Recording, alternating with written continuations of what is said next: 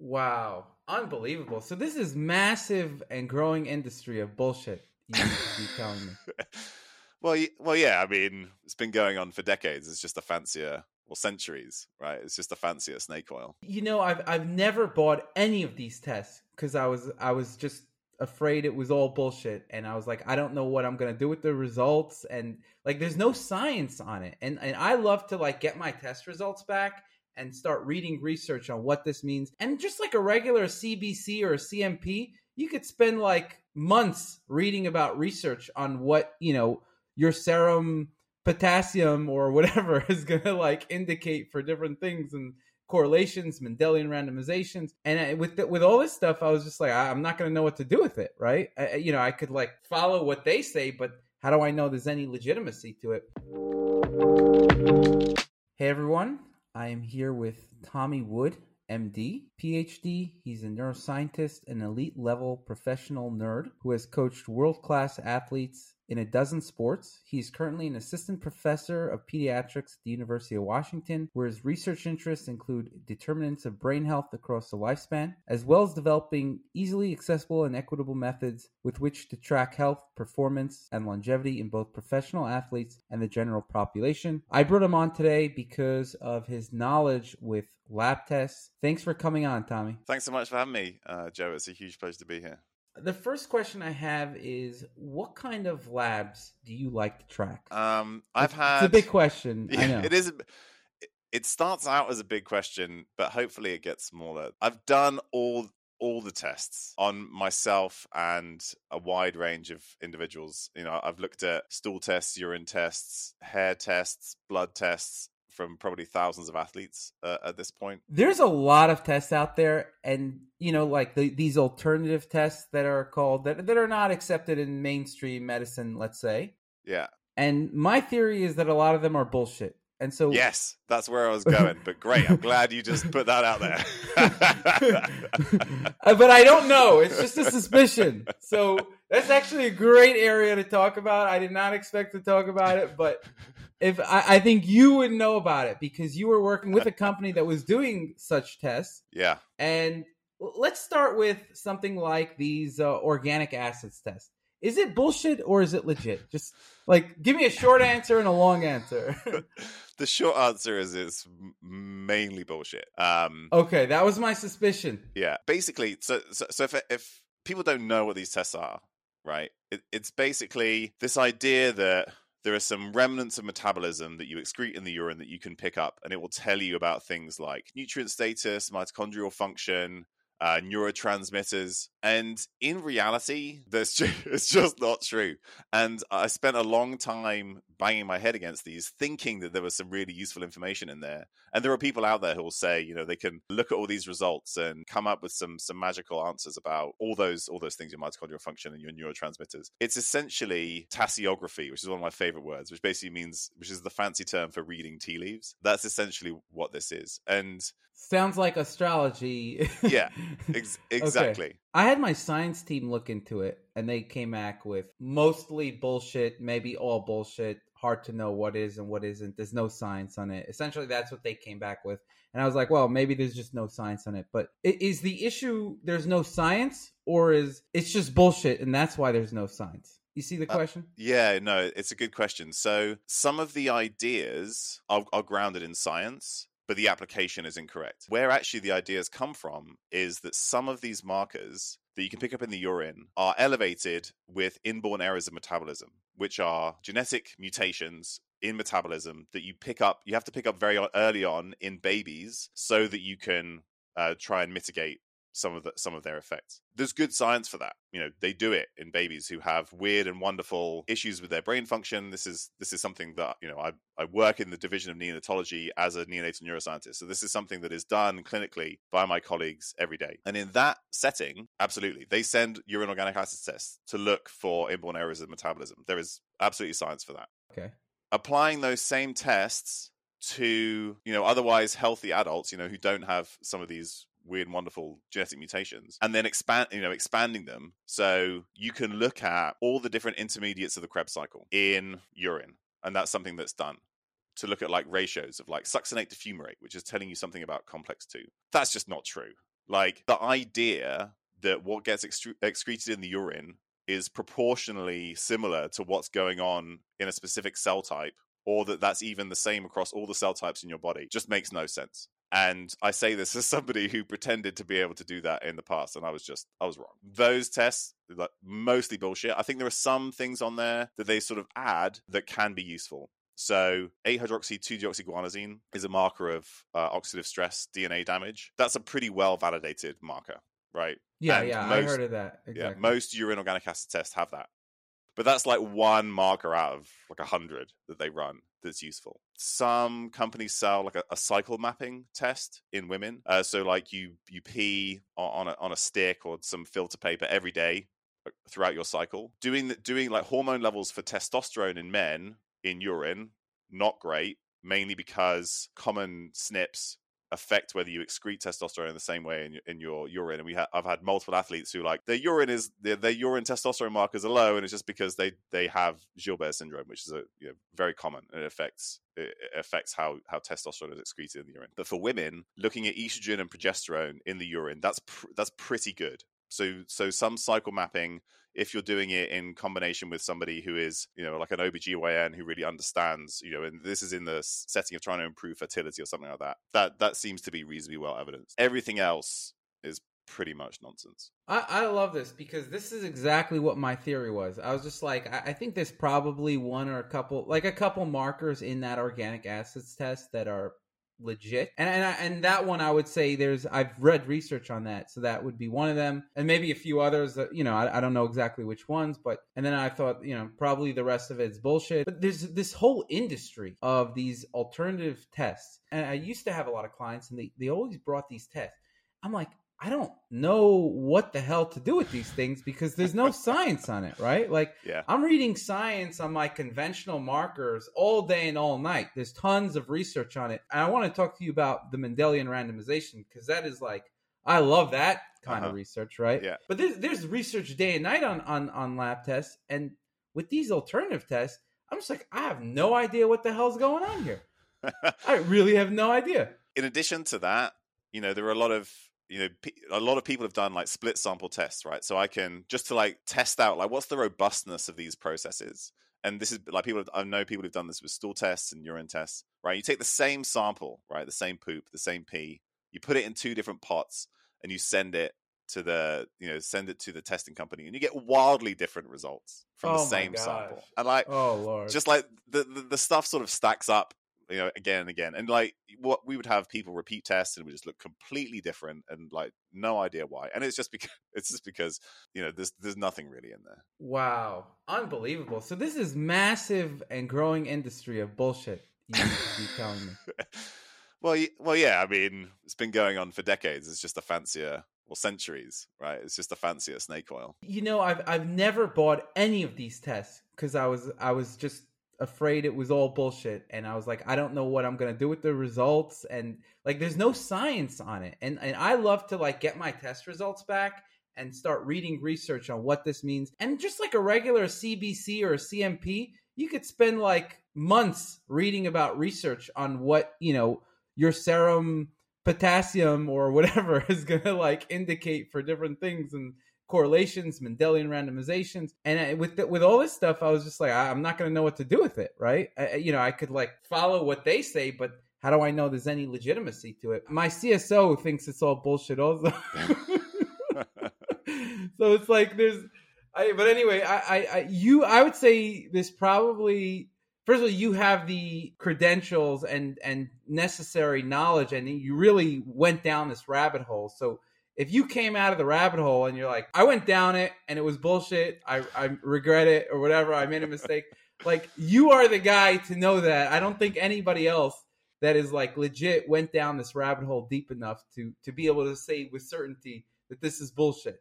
I'm sure there'll be some, yeah, and like once in a while I'll say something like that, and like one person will like send me an angry email and they'll be like, no, this is all the reasons why you're wrong. And that's, do you know what? If somebody out there has the research and the evidence for why these tests are meaningful, great. I would love to see it. I'd love to change my mind. But so, very happy for that to happen. Please CC me in that email as well, because I've always been wanting the research. I've told people, I was like, please send me research on this stuff, because I don't want to tell you something from what this means. I really just don't know. It could be bullshit. It could be. I have no idea. Yeah. So CC me on the email when you send an email to Tommy, please. But this is unbelievable, because I think this is a $1 billion industry. Again, like, the problem is that useful stuff gets bolted on, right? Because you'll do a urine test and a blood test at the same time. And so there's like a bunch of great blood test stuff in there. And so like it's sort of, it's like Trojan horses its way in when, there are a bunch of companies that do various versions of this. And I've emailed them and said, well, how does this correlate, say, with the equivalent in a blood test, right? Because like the blood test we understand for like a hormone, blood testosterone, I understand that. Decades of research on that. How does that compare to a urine testosterone? Well, it doesn't. So, like, you never get a straight response. These were all the questions I've been wondering for the past 10 years, literally. I'm like, I need to find somebody who really, like, I just didn't trust any of the people in functional medicine because they're too deep in the shit. And then, like, I needed to speak to somebody who really knows their stuff. Well, it's one of the reasons I brought you on, but I actually didn't know exactly what you were going to say with regard to this topic. But I really need to pick your brain with everything here, because there's a whole lot of stuff out there that we gotta discuss. There's the Dutch test, so organic acids test. Overall, we went through it. Yeah. Mostly bullshit. There's one or two gems in there, or whatever. I got it. Okay. Yeah. Dutch tests, right? So these hormone tests, what I'm understanding is there may be some value in tracking it, because you're going to have some kind of reliability in how much you excreted in the urine. But it's not going to be as good as a serum test or blood test to measure your hormones. Is that true, or do you have more to say about that? So I like the Dutch cycle mapping test in the right context. And it's usually done in women who have fertility issues and they're trying to understand what's going on in the context of a healthcare practitioner who understands that stuff. I think that's useful because you don't want to do a blood test every day for 28 days. But that's a very limited use case. That's like 1% of the reason why people are actually getting that test. Yeah, exactly. In a bunch of other scenarios, I've done a Dutch test, and there are other companies that do something that now do something similar. They've kind of stolen the ideas from the Dutch test. Like, I'm looking at these results, and what I want is a full blood hormone panel with a full pituitary screen, right? So, like, I'm looking at the Dutch, and immediately I want a blood test instead. So then, in the end, I'm just like, well, why don't I just go straight to the blood test? Why not save $300 and a bunch of time? So that's where I've ended up. And so I still, I'm similar. So I don't have any direct clients myself, or not many, but I consult with, digital health companies and other companies that do this kind of stuff. And we just go straight to the source. People are coming in, particularly if they have, health or athletic performance goals, you do a full hormone panel and a full pituitary screen up front. Because, like, why would you mess around with anything in between? So just to sum up for the listeners, the Dutch, as I understand it, the Dutch test, I don't think you're saying it's just bullshit. It's just not nearly as good as the blood test. And if you're going to get a test, you might as well go for the blood test. If you actually want an accurate result, it just makes sense to do that, in your opinion. Like, even for yourself, you would want the blood test rather than the urine test, even though it's not necessarily bullshit 100%. Is that correct? Yes. Yeah, so it's mainly in terms of what's like reliable, robust, actionable information. The blood tests are just like, again and again, I kept going back to, like, that's the information that I need based on the evidence that we have if we're going to, like, intervene.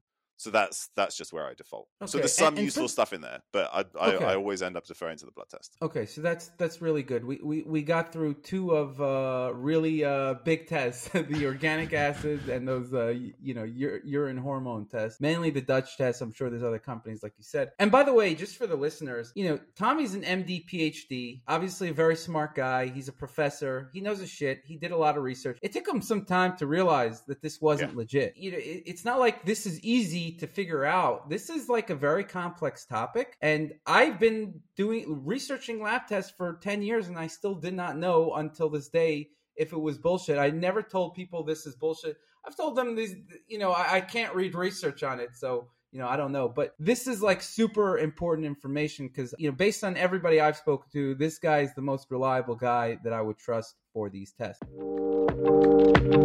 The Joe Cohen Show is unsullied by paid sponsors. Similar to Self Decode, I'm creating this podcast to help educate and empower people with their health. I'm reaching out to all types of biohackers, health practitioners, entrepreneurs, and more to give you the most valuable information out there. So if you're enjoying this podcast, please show some support and be sure to leave a review and subscribe to get notified on every new podcast release. So moving on, the stool test, right? I think there's, I'll tell you my opinion, and then, you could disagree. I think there's some, like, they'll test for lactoferrin, which is obviously a legitimate test. There's some legitimacy to those tests. You tell me what you think. Maybe I'm wrong. So similarly, I think there's some useful stuff in there. And I will say, anybody who's like super into gut stuff or really wants to get into gut stuff, including testing, a very good friend of mine, Lucy Mailing, if like I have a gut question, she's the person I go to, and she's amazing.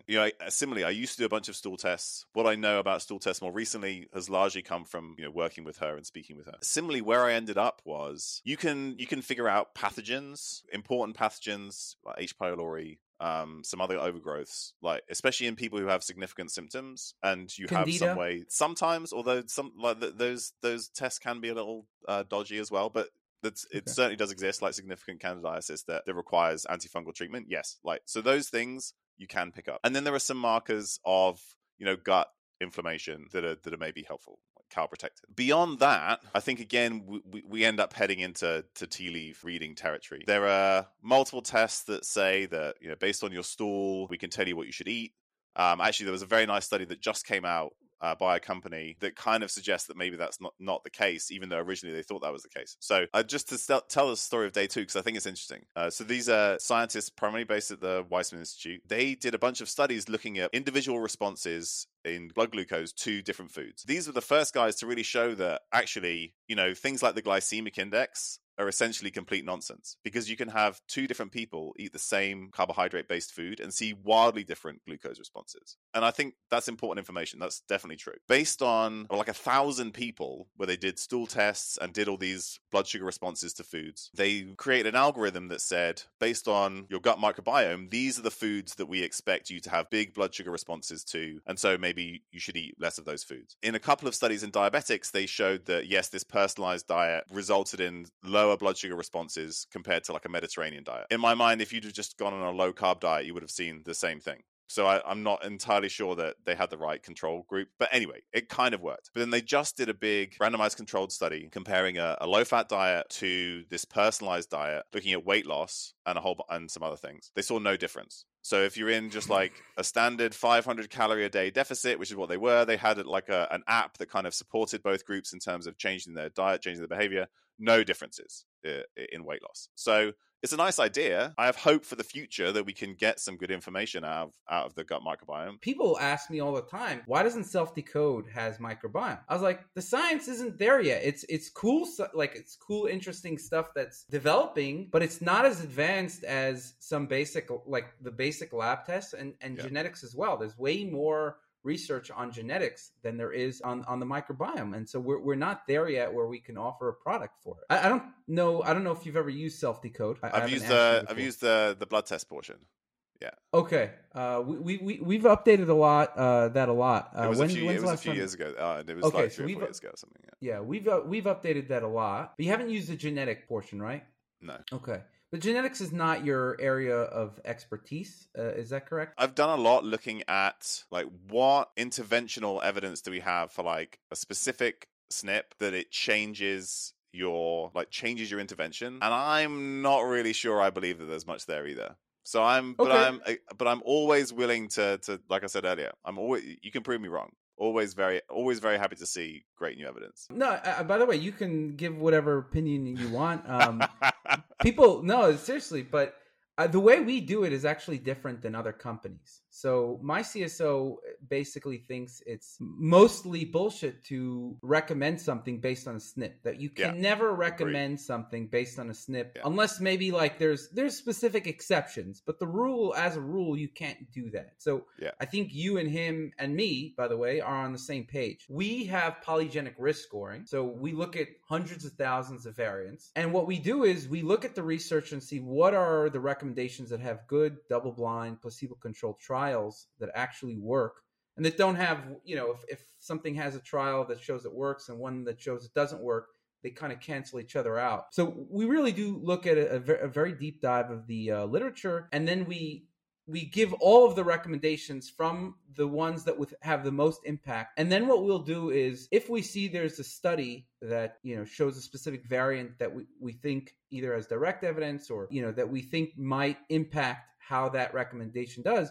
we can bump it up anywhere from one or a few spots so that the prioritization changes for each individual. Is there any scenario, now I'm interviewing you, is there any scenario where...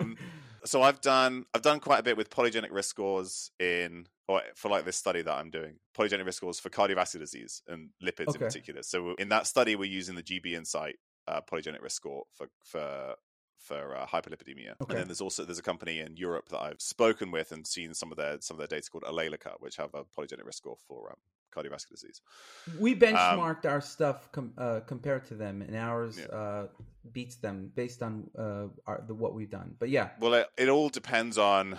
Like, none of them are great, because when you then apply, well, at least the ones that I've seen so far, when you apply a certain polygenic risk score to a different population than the one that it was developed in, like, the utility drops off quite markedly. 100%. And that's exactly why we've spent a lot of resources on actually determining people's ancestry. So we have a very good ancestry algorithm that's localized, not like, you're African, but like, or European, like we can tell where you are in Europe or, where your ancestors were. And we're also, we applied to a bunch of different biobanks to get as many kinds of ethnic data. And we're also getting that ethnic data that we adjust it based on each ethnicity.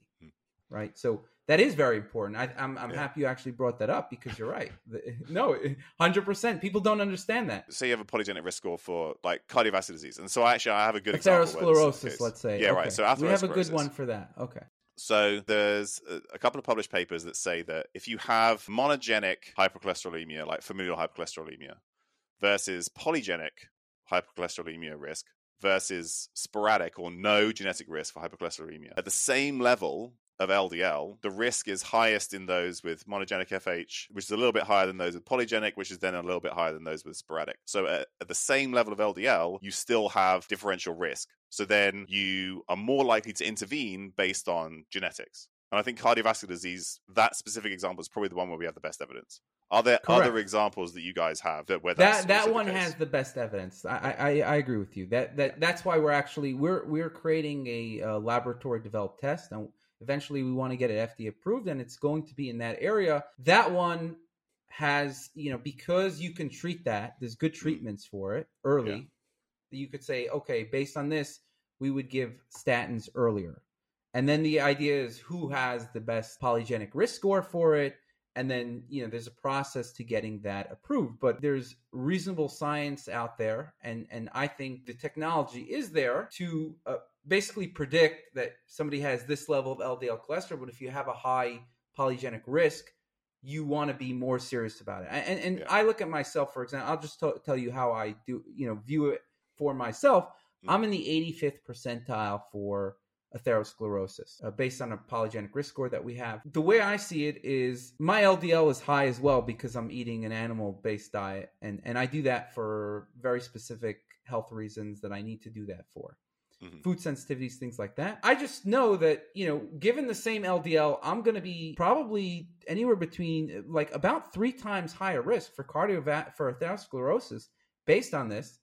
And I need to take this more seriously than if I didn't have this polygenic risk score. I don't kind of view it in like this necessarily clinical, exact, precise way. That is something that needs more and more evidence exactly how much of a clinical effect that's going to have. And so the research is actively progressing in that area. And I'm assuming you're doing something in that area as well, right? There's a bunch of research that's taking place in that.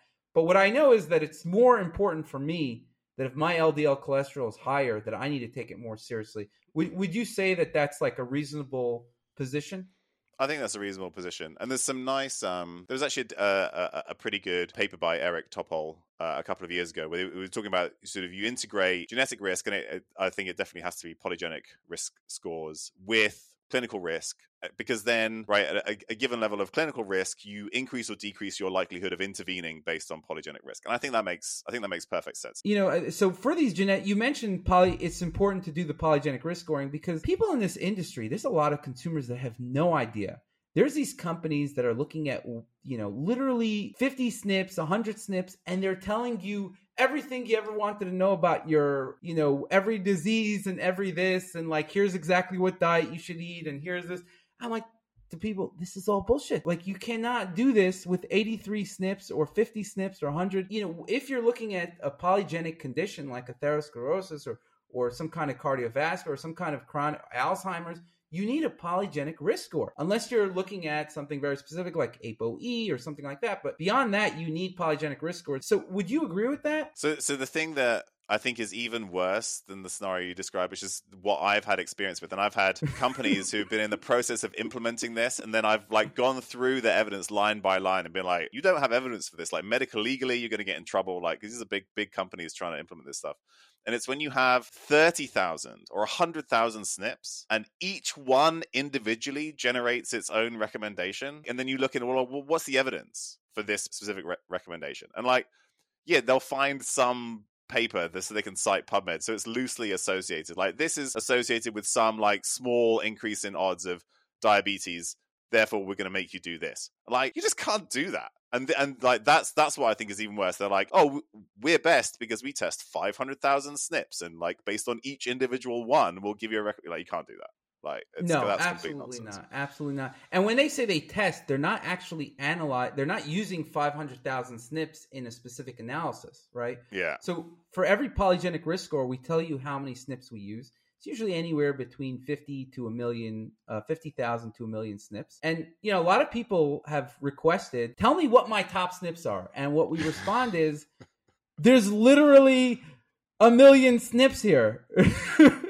Like, do you understand? And we ended up implementing the feature just because everybody wanted their top SNPs. So we gave them their top SNPs.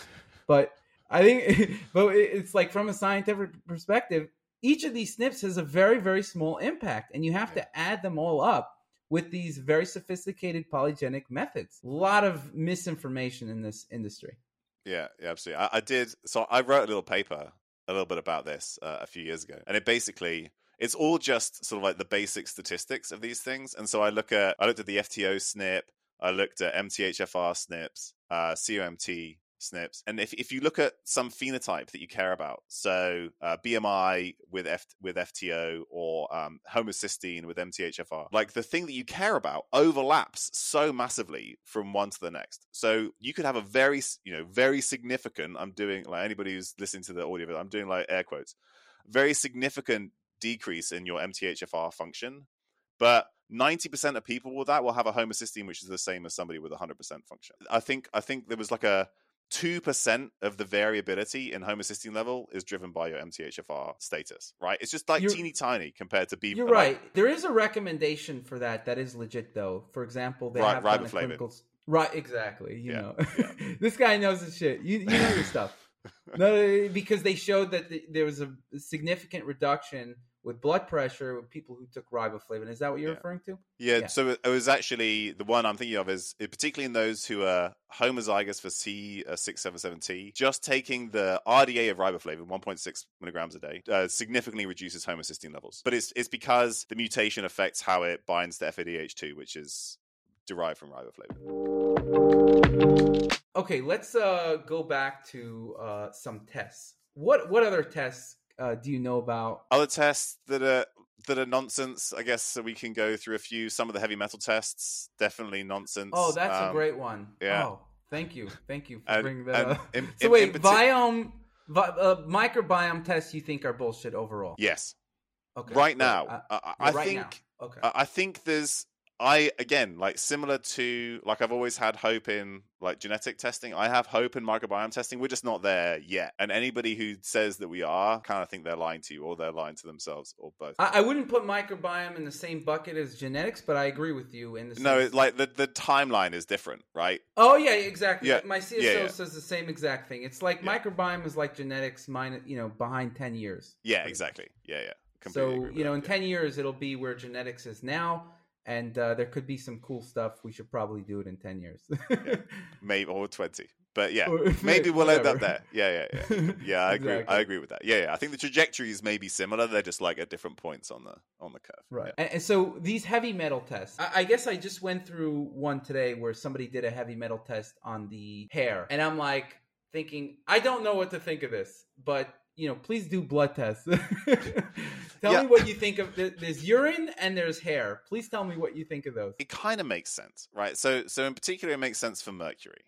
Right. The theory being that there are different types of mercury, right? There's organic mercury and elemental mercury. They end up in different compartments in the body, hair versus urine versus blood, in different proportions, right? Which makes sense because like whether they're either lipid soluble or not, that kind of makes sense. And so then like people might recommend, well, you do a urine test and a blood test and a hair test. I've never seen good evidence that that's necessary. Often what happens, and so this is my least favorite thing about urine heavy metal testing, is that you do a provoked test, which means they give you some kind of chelator that sort of concentrates the heavy metals in the urine. But then their normal range is based on an unprovoked test. Basically, the test is designed to give you a positive result. And so then you can, your functional medicine practitioner can prescribe you chelators or whatever, make you worried about something. So I love that's the worst part of heavy metal testing, I think.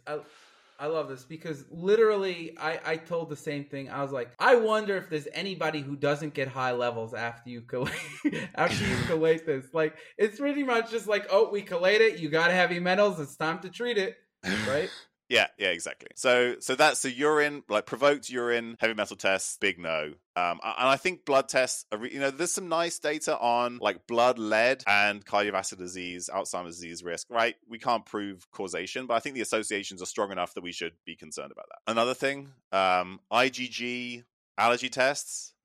Oh, I love that. Get out of town. They're in the UK and the US, and like you do your pinprick at home and they test for foods that you're going to be sensitive to. And it's based on IgG rather than IgE, right? And IgE-based allergy tests, they're gold standard. They're great. Get them done by a doctor who knows what they're doing. Fine. IgG, as it is raised against foods, is part of a normal adaptive response. So when you do an IgG-based allergy test or intolerance test, the foods that you will see coming up against it that are positive are the foods that you eat regularly, and that is a perfectly normal thing. What happens is it's like, oh, look at all these foods that I eat that I'm intolerant to. I'm going to stop eating those. That is exactly the opposite of what you should be doing, because you're like and then what will happen is you'll eat a whole bunch of different foods, and then you'll test again, and oh look, these are the ones that now I'm producing IgG against, because it's part of a normal adaptive response to eating food. Because every time you eat, the permeability of the gut increases slightly. It's normal. It's just like a part of the process. There are things that make it worse, and your general health makes it worse. And yes, I believe that pathological intestinal permeability is a thing. But in this setting, small increase in intestinal permeability as you eat, perfectly normal. And your body adapts to that and responds to that to make sure that you're getting appropriate immune responses or not. And part of that is producing IgG. And that's what you're testing with those tests. And your practice, like you seeing clients, you notice that as well?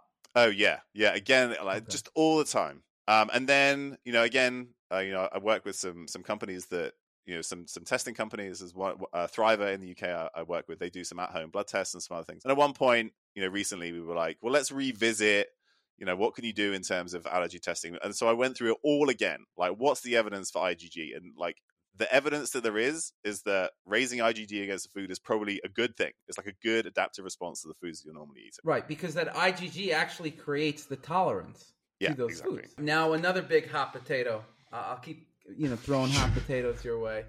The chronic Lyme test, or whatever the fuck they're doing with these Lyme tests. Let me hear it.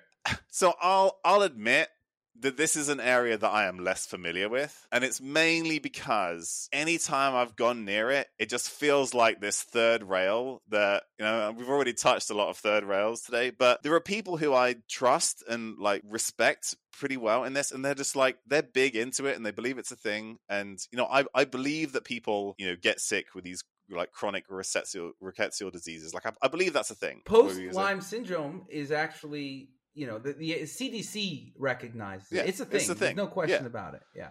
but it's almost certainly overdiagnosed with these, like, again, super secret tests that you can only send to Germany, that like one lab that does it, and it just happens to be like every time they do it, they find it's positive. That makes me a little bit uncomfortable. So it's a thing. I definitely believe it's a thing. But I also think it's dramatically diagnosed. But that's, as like, again, compared to some of the other things we've talked about, less in my wheelhouse. I mean, like, my experience, like, people would send me these tests and it was always positive. I'm just like, I want to see somebody who got negative on this test. Like, show me a negative result. I want, yeah, like, what's the, so, you know, with tests, like developing tests, as you know, of course, like sensitivity and specificity, right? That's the thing. So, like, how likely is a positive test to be true? And how likely is a negative test to be true, right? And so you can get 100% sensitivity by just saying everybody's positive, because then everybody who is positive turns positive, but then you don't think about the people who turn positive who are actually negative, right? That's your specificity. So these tests, I think they probably have really high sensitivity, but just like super low specificity. So you're telling loads of people that they're positive when they're not. That would be my guess. Okay, so I want to get to serum metals and serum vitamins. So I took this test for serum vitamins, and this is a case where I was skeptical because supposedly these serum results fluctuate a lot, and I had low results for certain B vitamins or whatever, and I was skeptical and I never really took it too seriously, but that was probably a big mistake. I actually found the ones that I was low on that I took had a big impact on my health. And so I'm just curious, maybe, you know, that's an N equals 1. I'm curious what you think of like serum B1, serum B3, serum whatever vitamins, B vitamins or whatever. I mean, in general, people do less of those other B vitamins, right? Like B12 and folate, you're done again and again. And we know those are important, right? I mean, whenever I talk about blood tests for vitamins, I think about 10 years ago, I'm working in an elderly care ward in the NHS in the UK in central London. The first time you diagnose an elderly individual with dementia, one of the first things you do is a dementia screen, which is iron, vitamin D, B12, folate, right? So even like 10 years ago, in not necessarily like a functional medicine setting, we're testing these things because we know they're important. And actually, even then, the hospital that I worked at would have a reactive methylmalonic acid test for B12, which, like, looking back, I think it was actually pretty impressive. You see low B12, and then methylmalonic acid only tells you about adenosylcobalamin. But anyway, it will kind of give you an idea. Is this actually like a functional B12 deficiency that's where you can see the cellular reaction to the deficiency? So those things I think are important. We have good data for that. The other B vitamins, my guess is it's similar, because we know that we can measure these things. They're water soluble. They're going to be circulating in the blood. And it's likely, if you have like a value that's really outside of what we might expect normally, and you can sort of tie it to some symptoms that you have, I think there's some utility there. You know, I'm also gauged by what's the risk versus benefit of the intervention, right? So if you have low circulating B1 or B2 and you take a little bit more, super low risk, right? With potential benefit. So I'm okay with that, even if I don't have like this large body of evidence to support that. The only issue that I ever come up with blood tests, and of course this is something that you guys will appreciate a lot, is that, like, who's the population in which the normal range was developed? Because in general, your population is, on average, has at least one chronic condition, takes at least one long-term prescription medication, right? Because that's the average adult population in the US. On average, they have prediabetes. If you're comparing your blood test to theirs, like, I'm not sure that that's a normal range I want to compare myself to. Sometimes, like, that gets a little tricky. But other than that, I think these can be helpful. I love everything you just said, because it agrees with everything I say, and I like when people disagree too. So I would have liked it anyway if it was different. But like what you said about the B12, the B9, the methylmalonic acid, there's good research on that. My experiment with these it was significantly low, the B1 and B3 on these blood tests, and I took him. Like, I do individual dosing to really experiment. It was like, these were game changers. B1 and B3 were game changers. Like, it was super noticeable how deficient I was. And again, I was very skeptical in the beginning. I thought, like, what is this blood test? I don't know. But it really, in the end, like, for me, it was, and like you said, what's the harms? And so I actually didn't take B3 niacin for a while, because there is some harms with that. Right. Mm-hmm. Yeah, it stresses the methylation system, and it's also, like, the flush is pretty gnarly if you take a decent dose of niacin. Correct. Yeah. So I didn't take it for a really long time, but that was a big mistake because there's actually good research. One thing that I noticed is that my phosphorus was high.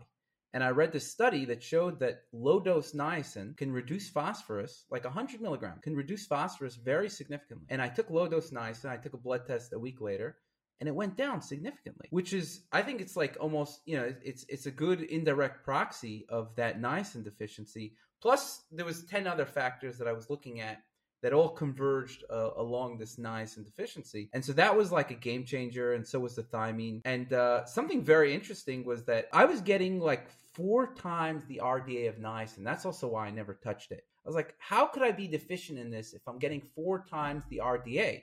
Right? It doesn't make any sense. And the same thing with B1. I was like, I'm getting like 4 or 5 times the RDA. I was still deficient. Like, it's very clear now, and I know those signs when I'm like not getting enough thiamine or niacin. And it was just like, this is unbelievable. Like, I don't know, these RDAs are bullshit for me. Like, again, like RDAs are pretty tricky in general, like, because of the way they're developed, the population they're developed in. I think they have some utility, right? Like population health level, but for like telling one individual whether they're eating the right amount, we don't really have much evidence for that. So yeah, like kind of useful at a high level, but maybe less useful at an individual level. LDL cholesterol. As you know, there's like a lot of people that are like, oh, LDL cholesterol is bullshit. Like they basically do this data mining. They'll look at this one association study. If you manipulate this data here and you look at the people who are between 80 and 90, the people who had an LDL of 160 showed lower mortality, and therefore LDL is bullshit. Tell me what you think. And maybe you agree with it. I don't know. It's actually interesting because I run this sort of international student journal club, and one of the students yesterday, he gave a presentation on alternative hypotheses for cardiovascular disease, which is obviously directly relevant to this. That is true. Like, we've seen it in multiple data sets that once you get older individuals, those with higher total and LDL cholesterol live longer. Like, seen it multiple times. A big part of that is reverse causality, right? That as you get sick, your LDL drops. For various reasons, cancers and other things, right? It's not that the LDL is somehow protective. So that's one part of it, right? So LDL is a proxy marker for ApoB, which is all the ApoB containing lipoproteins, which includes VLDL and chylomicrons and LDL particles and Lp(a), right? That's one of our primary risk factors for cardiovascular disease. And you talked about Mendelian randomization studies, and they've looked at that. There's this log linear relationship between ApoB levels and cardiovascular disease risk based on your genetics. And this is where your polygenic risk scores come from. What I think is interesting is that, again, it relates to the population that we're talking about. So I think ApoB is absolutely a critical risk factor for cardiovascular disease. I think there is an interaction with overall health and the environment. In order for, from what I've seen, in order for ApoB particles to be retained in the endothelial wall, you probably need some kind of intimal hyperplasia first. So like the part of the wall of the arterial vessel starts to sort of like grow thicker, and it becomes slightly hypoxic, and you get these new blood vessels that come in that aren't like really well formed. And so like you have this change in the artery that's directly related to insulin resistance and all these metabolic health and blood pressure and blood glucose and all these things. And then you sort of like set the scene for this stuff to accumulate over time. In a westernized population who, like we already said, is on average sick and pre-diabetic, then like the scene is already set. So of course you see this big signal for ApoB because everybody has this scenario whereby you have an increased risk of this thing happening. For me, there's an interesting intellectual question which says, in people who have pristine health, everything is great. And you can like great blood pressure, great blood sugar, all this stuff is good. They're lean, they're fit, they're athletic, but they have high ApoB or high LDL particle. What is their cardiovascular risk, right? Because based on what I just said, they should be at lower risk for these things being retained and there being an issue. And the answer is we don't know. Like I think in theory, this person is at lower risk, right? For multiple reasons. But if you took those two people with like pristine health, and one had high ApoB and one had lower, the person with higher ApoB has a higher relative risk of cardiovascular disease. But what's their absolute risk? My guess is it's still fairly low. But again, we don't know the answer to this. And this is actually part of a study that I'm working on. We're looking at people like this. They're in great health, but they happen to have high ApoB. What does their progression of atherosclerosis look like? And I'm kind of peripherally involved, but I'm involved in that study. So I think this is all like super interesting. But I think ApoB particularly at a population level, is incredibly important because of the population we're talking about. And then I think there's interesting intellectual questions about how that interacts with general health that we still have to answer those questions. I love you, man. Everything you just said is literally what I've been thinking the whole time. That literally, like, you're right. ApoB, LDL particle number, those are the main causal factors, and LDL cholesterol is just a proxy of those, right? Yeah. And I mentioned LDL cholesterol because that's what your doctor is testing. Yeah, of course. Exactly. Yeah. I've tested the LDL particle number, the ApoB, the lipoprotein A, the VLDL because I'm at a higher level of knowledge and I want to get those directly. But when I just say LDL cholesterol, what I'm saying that because people are not testing these things. The LDL cholesterol correlates very well with the ApoB, LDL lipoprotein, particle number, things like that. I'm one of those cases, by the way. Pristine health, and the only thing that's wrong is my HbA1c is very low, my HSCRP is very low, all these other cardiovascular risk factors are very low, but my lipoproteins are higher, including lipoprotein A, LDL particle number, and ApoB is 98. I got it down to 98, but so it's not like high, but it's not optimal. And so I'm you could say a very good test case for what you're trying to figure out. And I kind of toss around that same theory, and I haven't been able to find good research on that. What happens when you're pristine health and you have these? And so there's some people that like Carnivore MD, who basically says like there's no risk, whatever. It's a hypothesis, right? Yeah. We don't know. This is what you're trying to figure out. It's an interesting hypothesis, but to say that we have the answer, we don't have the answer. Like, that's the real problem, is to pretend. And I think the base hypothesis should probably be that there is some risk, right? Because we know that there's these are independent risk factors, and we don't completely understand 100% the biology of atherosclerosis. It's not like a settled science, 100%. I think the base assumption should be that there probably is higher risk, but we don't know. And it's an interesting hypothesis to test that there isn't higher risk. And I would love to know that answer, but I wouldn't say that I wouldn't say that my hypothesis is going to be that there's no risk, and say that with confidence, because there's no evidence for that. We completely agree on this, and it's very interesting. This is an answer that I want to know. I think the other side. There are people who say that your metabolic health doesn't matter. All that matters is getting your ApoB lower.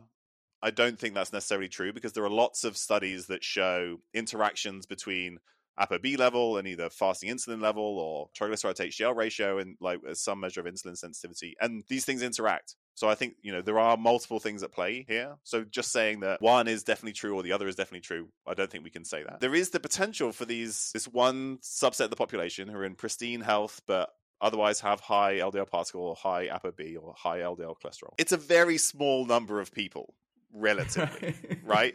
So I think by focusing on that too much, it's an important intellectual question.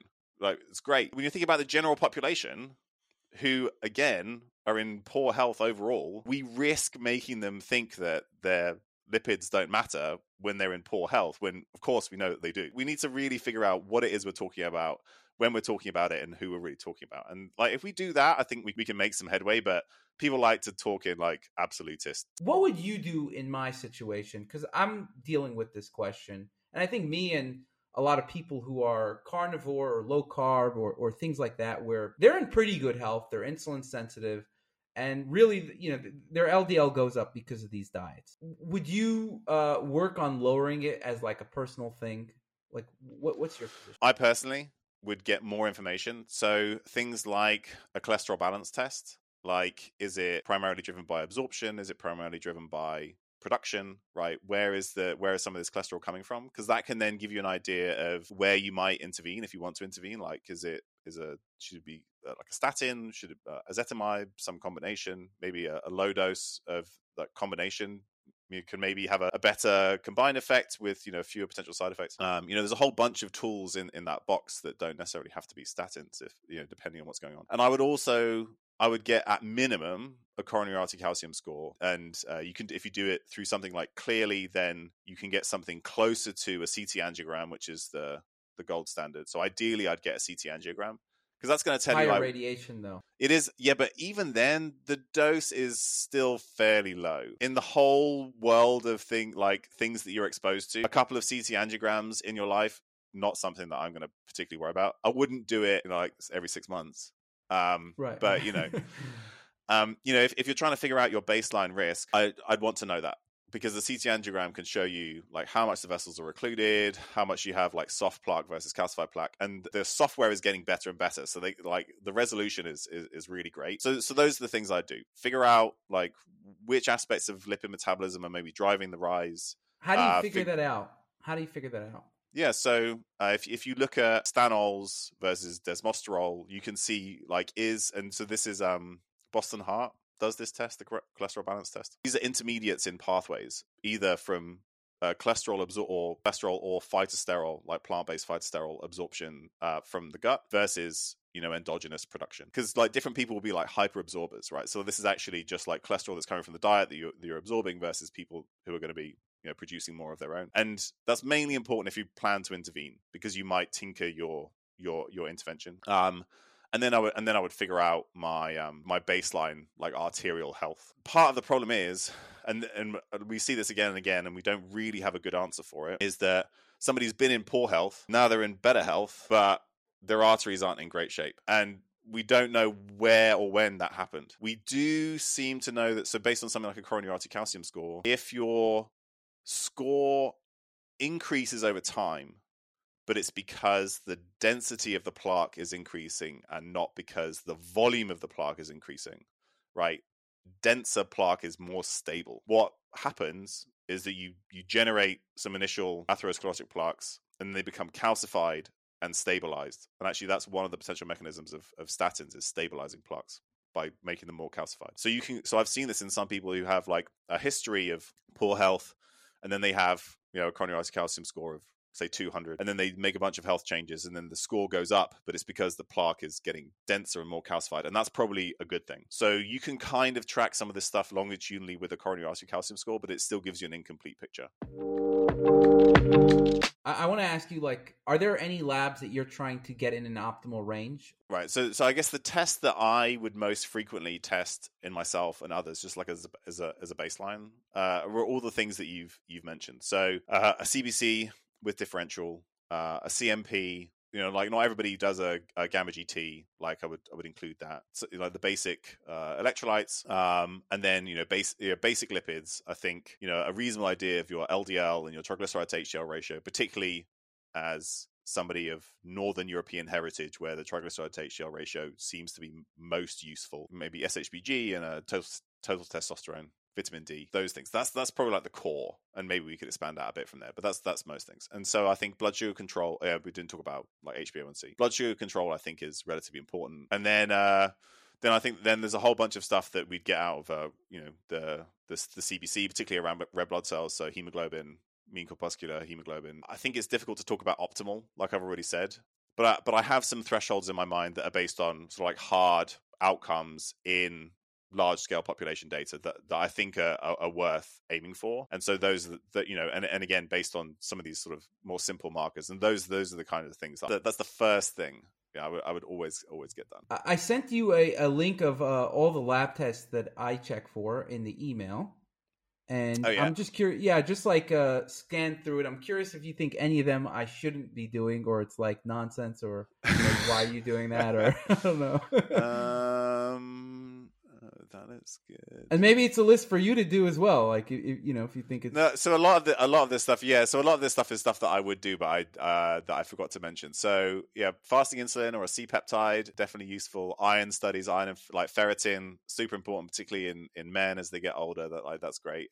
CRP, another good one. I would definitely do that. I talked about homocysteine before. I would definitely do homocysteine. I wouldn't always necessarily do the full like lipid panel like you have here, like ApoB and that kind of stuff, because once you've done it once, you probably know where your proportions lie. Like I know that I probably have slightly higher LP little a. That probably makes up a little bit of my ApoB, and that's unlikely to change because that's largely genetically driven. No, but actually, I want to say something about that. My LPA I've been tracking since 2012. I've taken 4 tests for it. At one point, it was, and I have the sheet here. Let me just bring up my results. And you're right. Like the research says like, oh, it's genetic, this, that, and the other.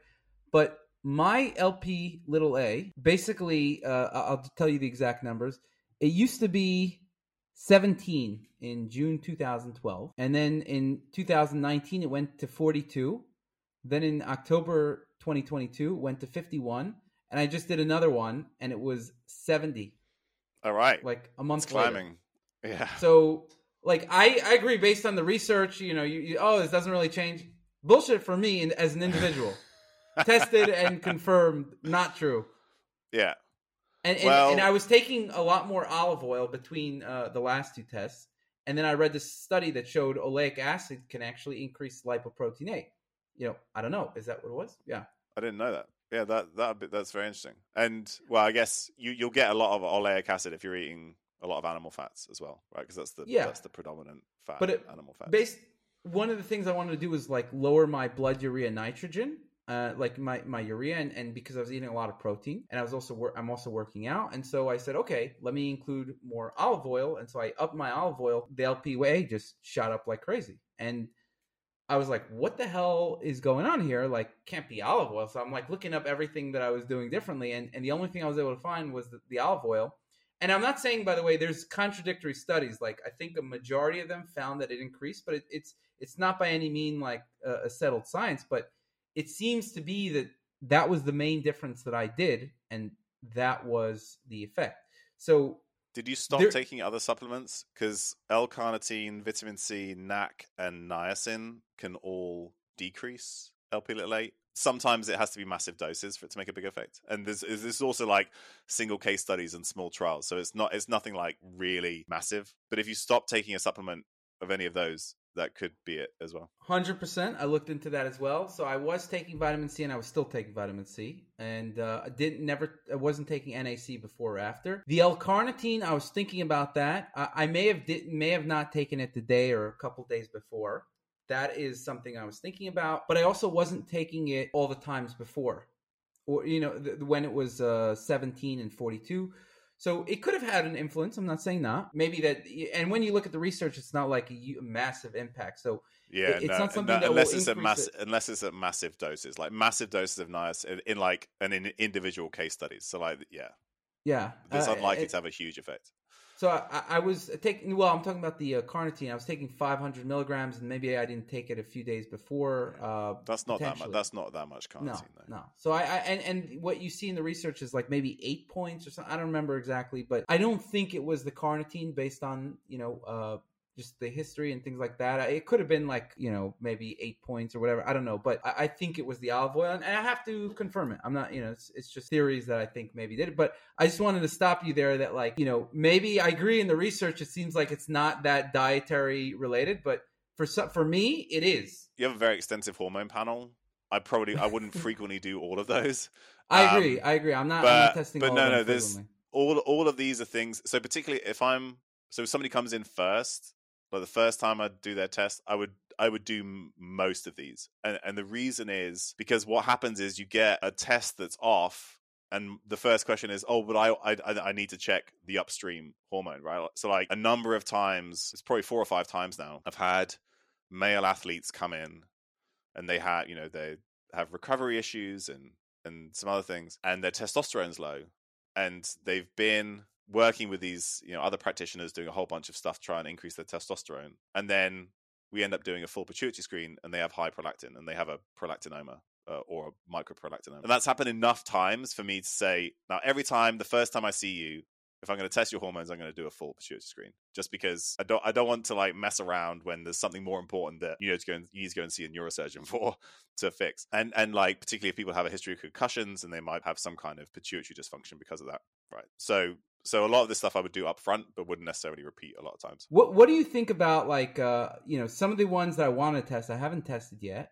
Plasminogen activator inhibitor 1, PI1, von Willebrand factor, fibrinogen, NT-proBNP, and then circulating amino acids. So I've been reading tons of studies on circulating amino acids and a whole bunch of different Mendelian randomization studies. So that's kind of why I'm interested in that. We have genetic predispositions and self-decode for all these things, but I'm curious, like, would you get these tested? Most of the ones you list there, PA1, von Willebrand factor, fibrinogen, NT-proBNP, right? These are mostly cardiovascular disease related. Which is what I'm worried about, right? Yeah, and so fibrinogen, we know that elevated fibrinogen is a risk factor for for cardiovascular disease, there's almost certainly like a thrombotic, blood clotting aspect of cardiovascular disease risk. So, I think testing those at least once, or maybe multiple times if you intervene, it can be useful. It's not done routinely, but again, there's evidence to suggest that these are important as part of that process. NT-proBNP is usually used as a marker of heart failure, so some kind of like marker of cardiac strain, and we do that it's done in heart failure patients to track heart failure progression. The circulating amino acids, it's been a few years since I've looked at the research there, and I was never particularly excited by anything that I found. But there may well be some stuff that's coming up that's more look at the updated stuff. The Mendelian randomization is interesting. The question is, can you manipulate it at all? Because like the amino acids you eat aren't necessarily the amino acids that circulate. I think you bring up a good point, but I think what you're coming to is like, great to test all these things at least once, and then a lot of and I agree, same situation, test everything once, then a lot of the things maybe once every 5 years or something or whatever, but and then there's going to be things that I'm going to be testing more often. And I think you mentioned the ApoB, you don't need to test it that often. For me, I want to test it as often as possible because I'm doing interventions, so I need to see what interventions are working, which is a different story. Ideally, every time you got an LDL cholesterol test, you would get ApoB instead. I mean, it's a better marker. We know that. The reason why I say you wouldn't necessarily need to test it every time is because it is just not standard. So if you're like having to pay out of pocket, versus your doctor will get it for you and it's covered by your insurance, for a lot of people that becomes an important consideration. So ideally, you would just measure ApoB every time and not LDL cholesterol because you're measuring it as a proxy of ApoB. And so that's not something I test anymore, but it was something that I used to be very interested in. Awesome. So my last question here is, I guess it's two questions, or how many supplements do you take, if any? I don't know. I don't have any prior knowledge. And which ones? Or if you take a lot, tell me the top ones. I guess now that it's winter, I'll take vitamin D, but I'll test my levels, and usually when I test my levels, I'll also test PTH if I can to figure out whether I'm in the range for me. Then I take creatine all the time. Creatine is my number one supplement that I think everybody with a brain should take. Even if you eat a lot of meat? Yeah. Okay. Unless you're on a carnivore diet and you eat 5+ pounds of meat a day, then you probably don't need creatine. Everybody else, you're probably not even going to eat that amount of meat even on a carnivore diet. Yeah, probably not. So I think most people should take creatine. And I also take magnesium at night before I go to bed. Those are the things I take regularly. I will intermittently, like once a week, I'll take lithium orotate. Okay. And 5 milligrams or 5 milligrams, yeah. Okay. And there's no amazing data out there, but there's enough like circumstantial evidence to make me think this is again a super low risk thing, potential benefit. I'll take it. I don't particularly notice anything when I take it, but it's interesting to me. I also intermittently take wild blueberry anthocyanins and cocoa flavonols because of their effect on vascular health and cognitive function. And I think the evidence for those is pretty good. That's pretty much it. Okay. Interesting. Okay. Yeah, I take all those things that you mentioned. But I take a lot of supplements, probably way too many, but I'm a living experiment over here. I think you have a lot of great knowledge, and it's clear that I like how your brain works and how you have this mix of skepticism but also open-minded, which is how I am. So awesome talking to you. Where can people find you? Any last words or? No, I mean, this has been really great. A lot of this stuff, I haven't talked about for a while because more recently I've been talking about more high level general population kind of improvements for health. So it's nice to kind of get back into the really nerdy weeds again. So I really appreciate that. The best place to find me is probably on Instagram. At Dr. Tommy Wood. I don't have that many followers, so I usually have the time to respond to the messages that I get. So if you have any specific questions, you can send them there, and I'll try and make sure I get back to you. Consider me a new follower. Thanks. I love it. You're great. Okay, awesome. Thank you so much for coming on, and have a great day. Hope you enjoyed this. Please subscribe, please like, please review, whatever it is, YouTube you like, iTunes, review it, and this way I will do more of it if I see that people are really liking this stuff.